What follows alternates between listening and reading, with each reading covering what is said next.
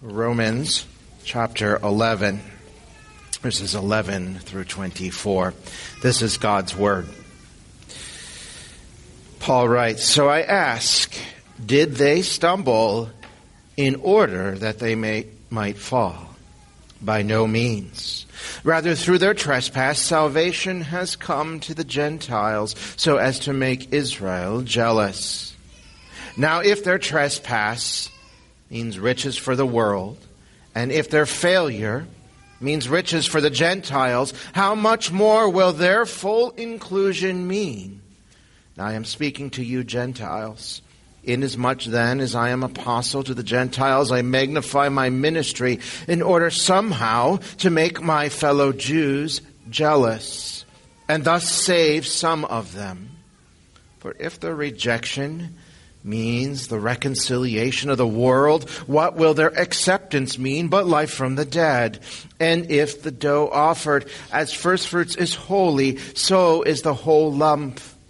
If the root is holy, so are the branches. But as some of the branches were broken off, and you, although a wild olive shoot, were grafted in among others, and now share in the nourishing root of the olive tree, do not be arrogant toward the branches. If you are, remember it is not you who support the root, but the root that supports you. Then you will say, branches were broken off so that I might be grafted in. That is true. They were broken off because of their unbelief, but you stand fast through faith. So do not become proud, but fear. For if God did not spare the natural branches, neither will he spare you. Note then the kindness and the severity of God. Severity towards those who have fallen, but kindness to you, provided you continue in his kindness. Otherwise you too will be cut off. And even they, if they do not continue in their unbelief, will be grafted in. For God has the power to graft them in again. For if you were cut off from what is by nature a wild olive tree, and grafted contrary to nature into a cultivated olive tree, how much more will the natural branches be grafted back into their own olive tree?" This is God's word. Let us pray. Our gracious Father in heaven, again, we thank you that you have given us the words of life, words that if we believe and trust in you, we might live forever in your peace and in the rest that is ours in Christ. And so, Father, I ask now that your Holy Spirit would attend to the proclamation of your word, that you would speak into the hearts of your believers, those who know you, those whom you have chosen before the foundation of the world, so that you might strengthen their faith, that you might build them up and encourage them in the gospel. And for those that would be here who know you not, that you would open their hearts to the truth, that you would convince them of their need to come in repentance and faith to Christ, so that they might know you for all eternity. We pray this in Jesus' name. Amen. While all sin is certainly damaging and destructive, the sin of pride seems to be especially deadly. Satan himself, of course, displayed pride as a sin when he led the host of heaven to rebel against God. And Adam and Eve, our first parents, manifested that sin of pride when they desired to be like God and so ate of that forbidden fruit. A proud heart, indeed, is the source of many of our sorrows and struggles in this world. Conflict in relationships usually has a root of pride from which it flows. People lie for the sake of their pride. People act as though they are victims because of their pride. People hate others because of their pride. People commit sexual immorality because of their pride, and even celebrate it as we do in the month of June in our culture. And many times we fail to see the sin in our own heart, or even deal with that sin that we struggle with because of our pride. We don't seek the help and the comfort and the care of other believers because of our pride.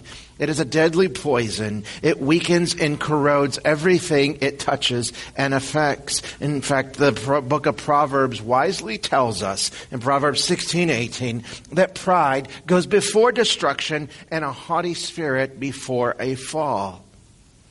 So what is it that makes pride so heinous, so destructive? Well, it is simply this, and that it twists all of God's goodness, all of His grace, into being about our glory rather than God's glory. And grace then becomes something that we begin to feel we have somehow deserved or earned rather than something God has gifted to us. Paul understood this danger well. And that is why he writes the way he does here in our text this morning in the middle of Romans 11. Here he is calling us as God's people, as believers, to a humble faith. A humble faith that trusts God's undeserved kindness towards us, which leads us then to fear the Lord rather than boasting in ourselves. You see, God's grace is to be the cause of our boasting in the Lord for what He has done rather than the boasting in ourselves. Humble faith understands that the gospel is bigger than you. And so Paul shows us then two truths that we need to understand before he gets to his instructions on how to fight the sin of pride in our lives. These two truths show us that the gospel really is bigger than us, that it really is about the glory of God rather than our own glory. And the first of those truths is in verse 11 through 12, and that is this: God's purpose for Israel's stumbling was to graciously extend His kingdom to all peoples. God's purpose in Israel's stumbling and unbelief was to graciously extend His kingdom to all peoples, including us.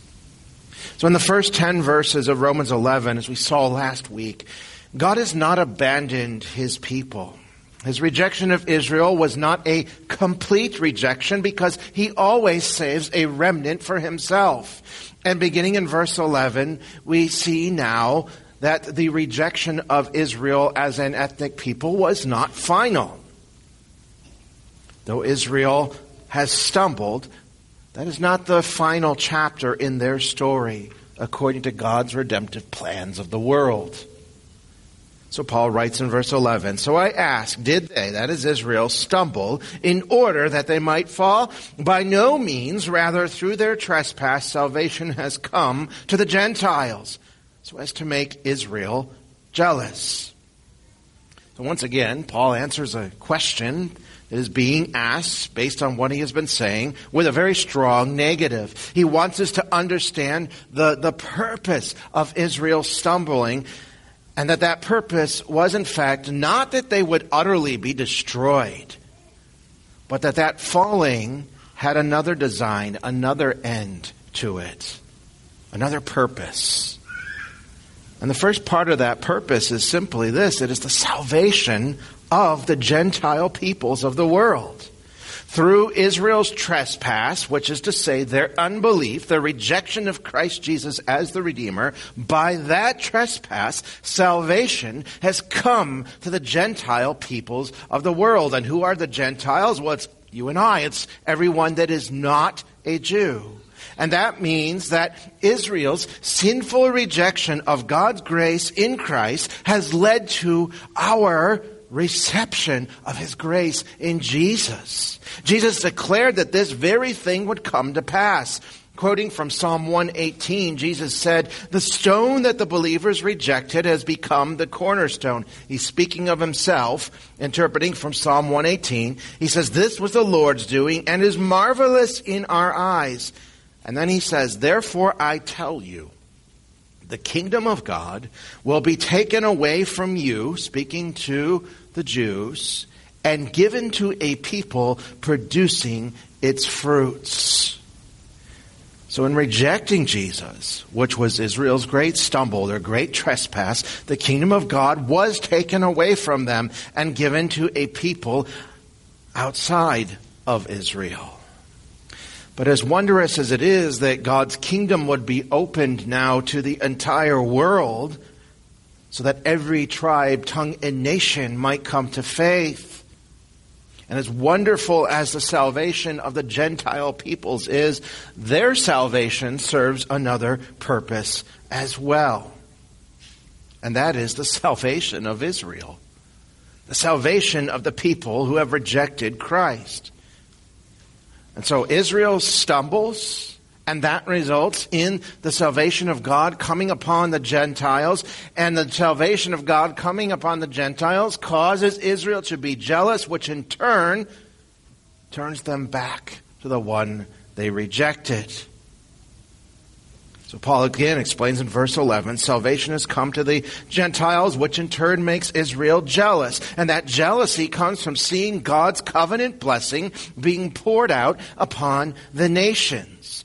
And so as Israel, who longs for that blessing, returns to its very source, Christ Jesus, our Lord. And what a paradox, because in Israel's unbelief, ultimately comes their restoration to faith.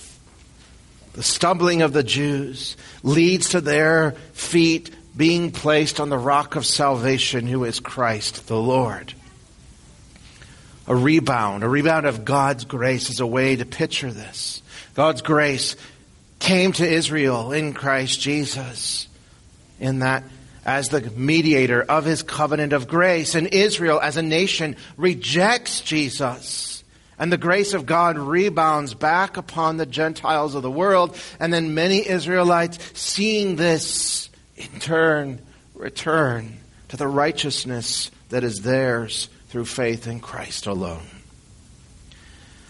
A biblical illustration of this happening can be seen in the events of Pentecost. So Pentecost, what does it follow? It follows, the ultimate rejection of Jesus by the Jews, the crucifixion. And Jesus, of course, rose, conquering the grave, and he ascended to rule and reign as sovereign king over his kingdom forever. And right before Jesus' ascension, Jesus' disciples asked him, is now the time you're going to restore the kingdom? So they're still looking for this kingdom of God. And his response was that is a time not for you to know, but is fixed in the Father's timing. And indeed, we know that Christ, through his death and resurrection, has established his kingdom. Of course, it is not complete. It will be finalized when he returns. But he has established it. As Jesus responds to his disciples' question, he says to them, the Father will send you the Holy Spirit. Why is that? Because the coming of the Spirit, as prophesied in the Old Testament, was a symbol that the kingdom had come. So he says, this Father will send you the Holy Spirit, and he will empower you to do what? To be witnesses for me in Jerusalem, Judea, Samaria, and the ends of the earth. All nations to hear the good news of the gospel. That is a promise of the kingdom. And so then Jesus, not long after that, ascends in clouds of glory to the right hand of the Father, and the Holy Spirit is given, just as Jesus said. And so Peter goes out on that day of Pentecost, and he begins to preach a sermon. And he calls all who will hear it to faith and repentance in Christ. And by God's power, people from nations from all over the world hear that message and believe. And we're told there in Acts that 3,000 were saved that day and added to the church. And throughout the book of Acts, what else do we see? We see Jews coming to faith as well. Israel rejected Jesus and crucified him. The people from other nations living in Jerusalem heard the gospel of grace and were saved. And many Jews, jealous for that same blessing of God, repent and come to faith in Christ. And the work of God, the building of his kingdom, continues. And so God's purpose in Israel's stumbling was not so that they would fall to ultimate ruin, but so that his kingdom might graciously abound. A kingdom made of people from all over this world, both Jew and Gentile, united together in Christ Jesus, their Lord and King. So Paul describes this in verse 12. He says, if their trespass means riches for the world, and if their failure means riches for the Gentiles, how much more will their full inclusion mean? And riches for the world, or riches for the Gentiles, is an expression that we see in Old Testament prophecy to describe the wealth of the nations, that being the nations themselves, flowing into Israel to know Israel's God. That's the kingdom. That's spiritual Israel. That's the fulfillment of God's covenant promise, which we as the church are part of. That's the people from every tribe, tongue, and nation worshiping before the throne of God that John sees in his vision in the book of Revelation. That's you and me, if we are indeed united to Jesus by faith. And so Paul is saying is that this kingdom that is already happening is great and it is glorious because God is building it. And if it is happening now, how much greater will it be with Israel's, he says, full inclusion. Now, he doesn't mean by full inclusion that every single Jew will be saved. What he means by that is the full number of all who will come to faith in Christ. The elect, those who will believe. That complete number that God has set of those whom he has chosen to be part of his people. When that number is complete, how much greater will God's kingdom be? Because that is at that time when Christ our Lord will return and the kingdom will be finalized. So God's purpose then with Israel stumbling was to graciously expand his kingdom to both Jews and Gentiles. That is the first truth that Paul wants us to understand so that we might have a humble faith and so overcome the pride that so easily tempts us. You see, that truth that God is building his kingdom with people from all over the world, and that he used a terrible thing, Israel's rejection of Christ, their stumbling, their falling, to bring about the completion of that kingdom, that truth takes away all grounds for pride. And how can we think that the gospel is all about us when really it's about the kingdom of God and his glory? So the thing with spiritual pride, when we begin to think that we really are something, is that it kills mission. It really does. When we see ourselves as being better than others because we are blessed by God's grace, we begin to turn inward as a people, as a church. Paul says this in verses 13 and 15. He says, "Now I'm speaking to you Gentiles, inasmuch that I am an apostle of the Gentiles. I magnify my ministry in order somehow to make my fellow Jews jealous and thus save some of them. For if their rejection means reconciliation of the world, what will their acceptance mean but life from the dead?" See what he's saying here? He's saying, I am magnifying my ministry. What is Paul's ministry? He's an apostle to the Gentiles. He's saying, I make much of, that's what it is to magnify. I make much of proclaiming the gospel to the Gentiles so that it would stir some of the Jews up to jealousy and they would be saved. In other words, my ministry of proclaiming the gospel is building that kingdom of God. And if their rejection, Israel's rejection, their stumbling, their turning away from Christ resulted in reconciliation for the world, how much more will their acceptance when they come in faith and repentance to Christ be but life from the dead, the renewal of all things, the restoration that God has promised, the redemption of all of this world back to God as he has purposed and designed it to be. Death will be no more, and life will be everlasting. And so Paul says, for that reason, I'm going to make a big deal about the gospel, not because of me, but because of what God is doing when it is proclaimed. And so as Paul then, make much of the gospel rather than making much of yourself. As a believer, look to what God is doing in this world. It's easy to look at a town, especially like Ann Arbor, with an us versus them mentality or paradigm. Because that's what our pride wants. It wants us to be those righteous Christians and you to be those dirty pagans. But let us make much of the gospel then and look at Ann Arbor as a place where the gospel must be magnified for the salvation of the Gentiles and the jealousy of Israel, so that God's kingdom might grow. That's the first truth Paul wants us to understand, that God allowed Israel to stumble, and so wrote that in his plan of redemption to bring about his glorious kingdom.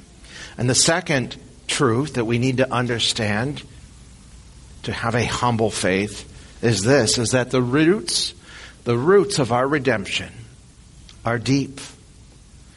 So Paul says in verse 16, if the dough offered as first fruits is holy, so is the whole lump.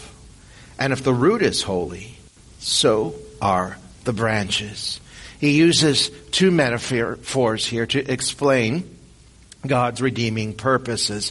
First, he speaks of first fruits. Now, it's of course a word we don't use regularly in our everyday speech. First fruits were part of the harvest. They were the first part of the harvest. And it could be a crop. It could be animal production. First fruits was even used at times to refer to the firstborn son in a family. The first fruits were the first part, considered to be the best part of a crop or herd, which were to be offered up to the Lord in worship of Him. In Numbers 15, we see God's requirement to the Israelites to bring to Him the first fruits that He gave them. And the principle was they were then dedicating or consecrating the first part of what God had given them to Him, to His service, setting it apart for the Lord, thus putting God first in every area of their life. The second metaphor we see here, and it's one that develops more deeply as we continue on into Romans 11, is that of a root and branches. Now, this is one we certainly can understand. And healthy branches exist because the root is healthy.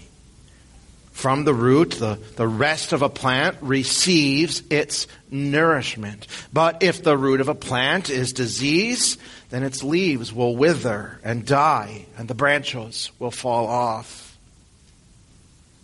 Now, Paul says here that if the first fruits are holy, then the entire crop from which it came must be holy as well. And if the root of the tree is holy, then the branches of that tree must be holy as well. And to be holy is to be consecrated, to be set apart, dedicated covenantally to God. That was the whole point of the law regarding first fruits in Numbers.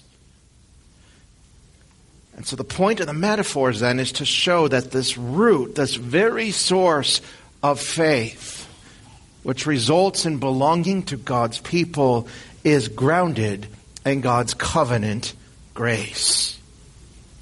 The root, or the first fruits that are spoken of here, are the patriarchs, the fathers of Israel, Abraham, Isaac, and Jacob. And why them? Well, because to them, God laid out the promise of His covenant of grace that He would make them into a great nation or a great kingdom.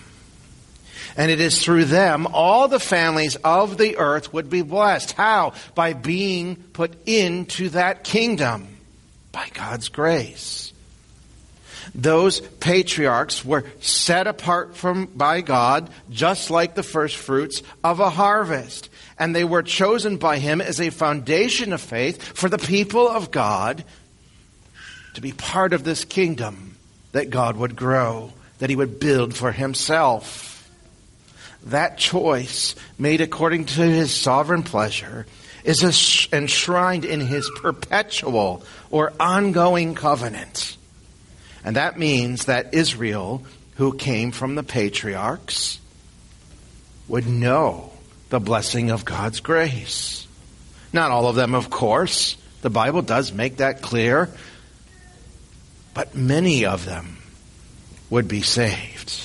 And not only Israel, but people from the Gentile nations as well. And so Paul says in Galatians, if you are Christ's, then you are Abraham's offspring, heirs according to the promise. And that's what he's getting at here in Romans 11:16. That very truth, that the root is holy, dedicated to God, so all the branches, both Jew and Gentile, united to God's grace, according to his covenant, belong to him forever. In other words, redemption, your redemption, is bigger than just your personal salvation. Again, salvation isn't all about you, it's about God's glory, and that is a good thing. Because it means that his full promises are being fulfilled in this world. That everything that is wrong will be made right again by the grace of God. Understanding this truth puts all that God does for you in blessing you and making you his own into the bigger picture of his redeeming designs. And seeing that, understanding that, and how we fit into this great story of redemption, again, removes any grounds for pride in our heart. God didn't have to include you in this kingdom that he is building, but he did. And the roots of that inclusion are dug down deep into the soil of his covenantal love and mercy.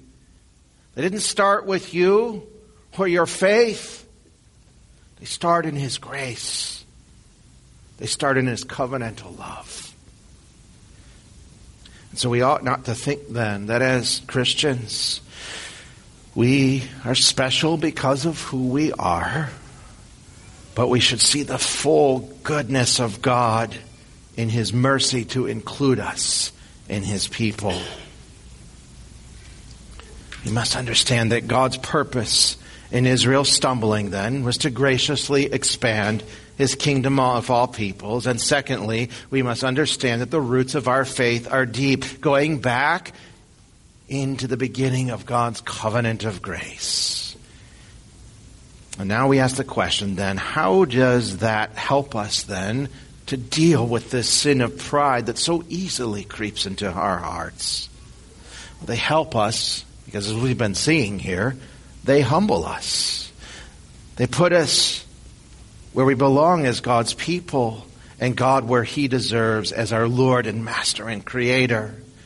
When we understand God's purpose in Israel's stumbling, and understand that our roots of our salvation, our redemption, are deep, we begin to learn what Paul wants us to do in verses 17 through 24.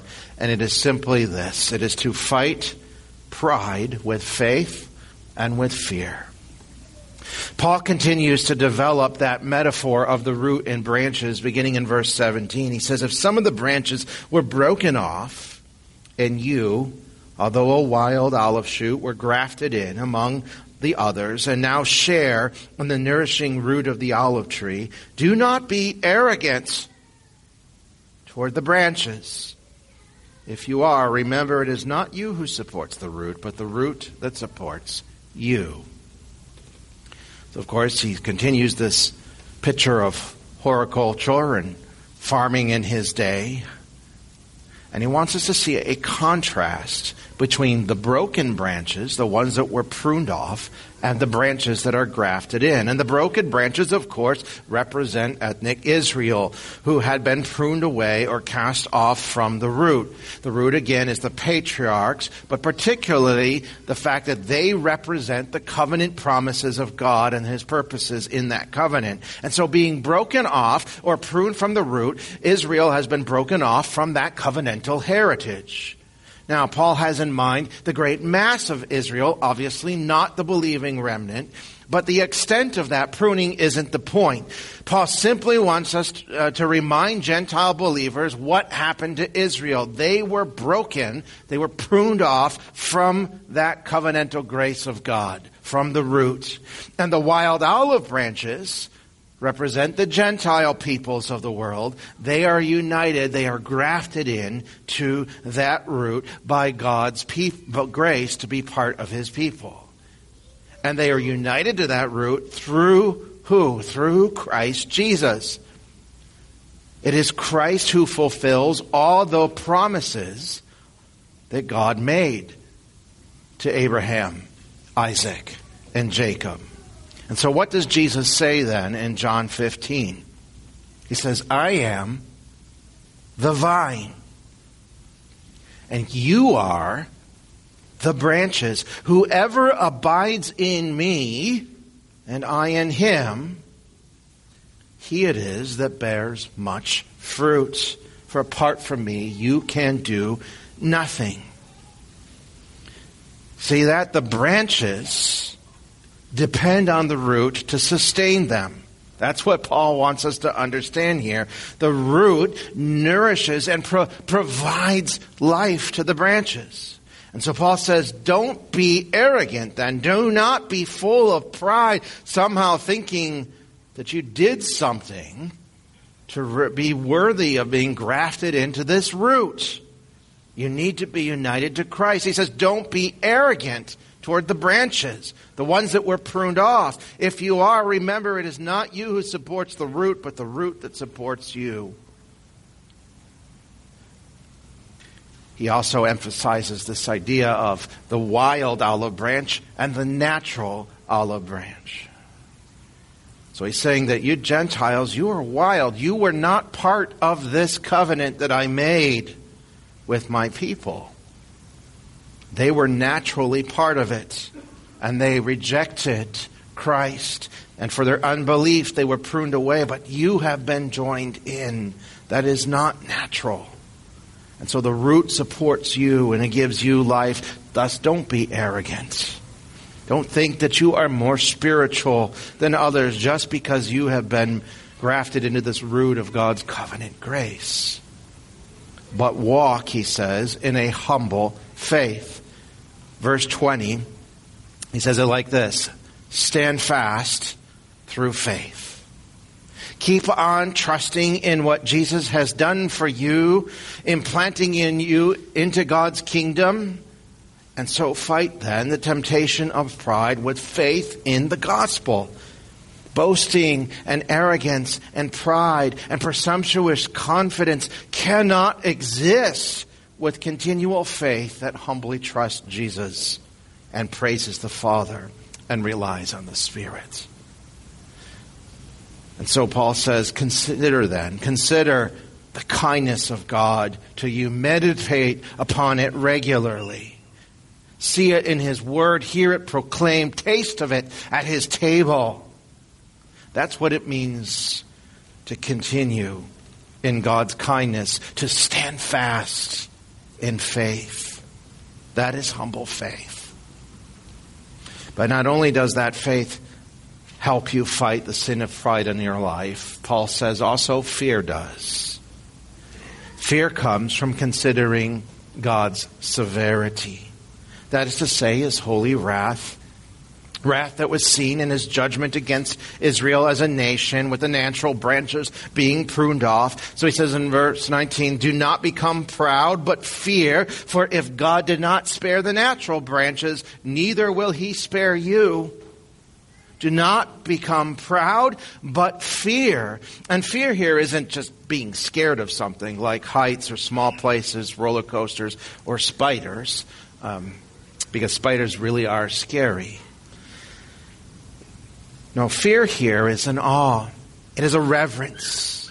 It is a trembling respect.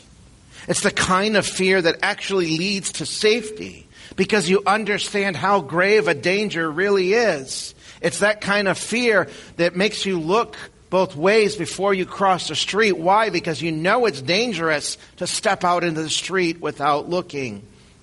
It's the kind of fear that if you're working on the roof of a house or climbing up a ladder, it makes you be cautious. Or to walk across an icy parking lot with care and concern because you have fear of falling. You don't want to hurt yourself. That's the idea.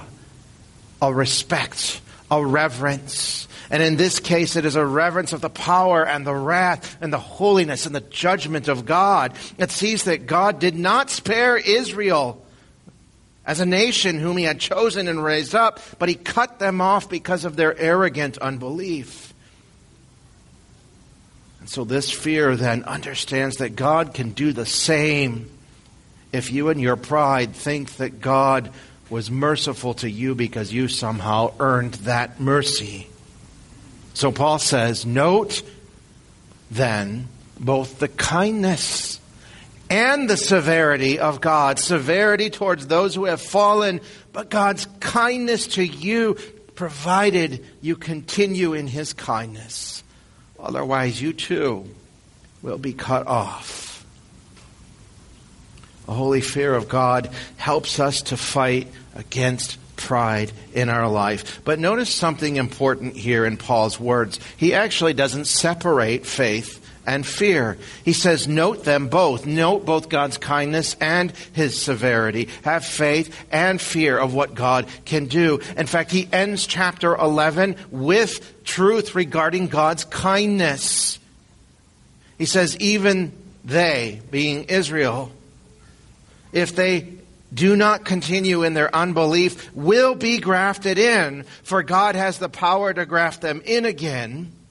For if you were cut off from what is by nature a wild olive tree and grafted, contrary to nature, into a cultivated olive tree, how much more will these, the natural branches, be grafted back in to their own olive tree? And the emphasis there is on the power of God. He has the power to cut off the natural branches, but he also has the power to restore them back into the root once again. He says, if they do not continue in unbelief. In other words, if they do come to Christ. He will, and he does. For God's people are made of fallen sinners, both Jew and Gentiles, who by God's grace have been made to believe in Christ's mercy and thus fear his wrath, but rest in his righteousness. And so God frees us from the pride of sin then through this humble faith that understands and trusts in his kindness. And he also frees us from pride when we see and fear his power and his judgment and his wrath. So consider then, Paul says, God's kindness and his judgment together. And where is the one place where both God's kindness and severity come together in full display of his glory and in a beautiful harmony? It's in the cross. It's in the cross of Jesus Christ. For it was there on that cross that justice and mercy fully met. Christ died in the place of sinners, which is a great mercy and undeserved kindness. And in dying in their place, what did he do? He bore the full wrath of God that they deserved.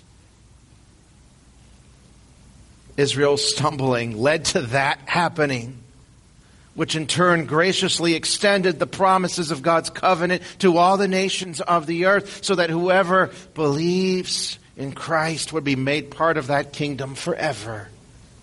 That is the root of your redemption if you are united to Jesus. And so then, stand fast in that faith and fear the Lord, and he will free you from the sin of pride. But not just pride. Every last sin with which you struggle. That is what Christ did on the cross, where justice and mercy met, where the kindness and the severity of God were on full display. So look to the cross. Look to the cross, and any pride that you have in your heart will fall away. consider the kindness and the severity of your God. Let us pray. Father in heaven, we thank you for your word. We thank you that you even work through these things like Israel stumbling to bring about your great saving purposes.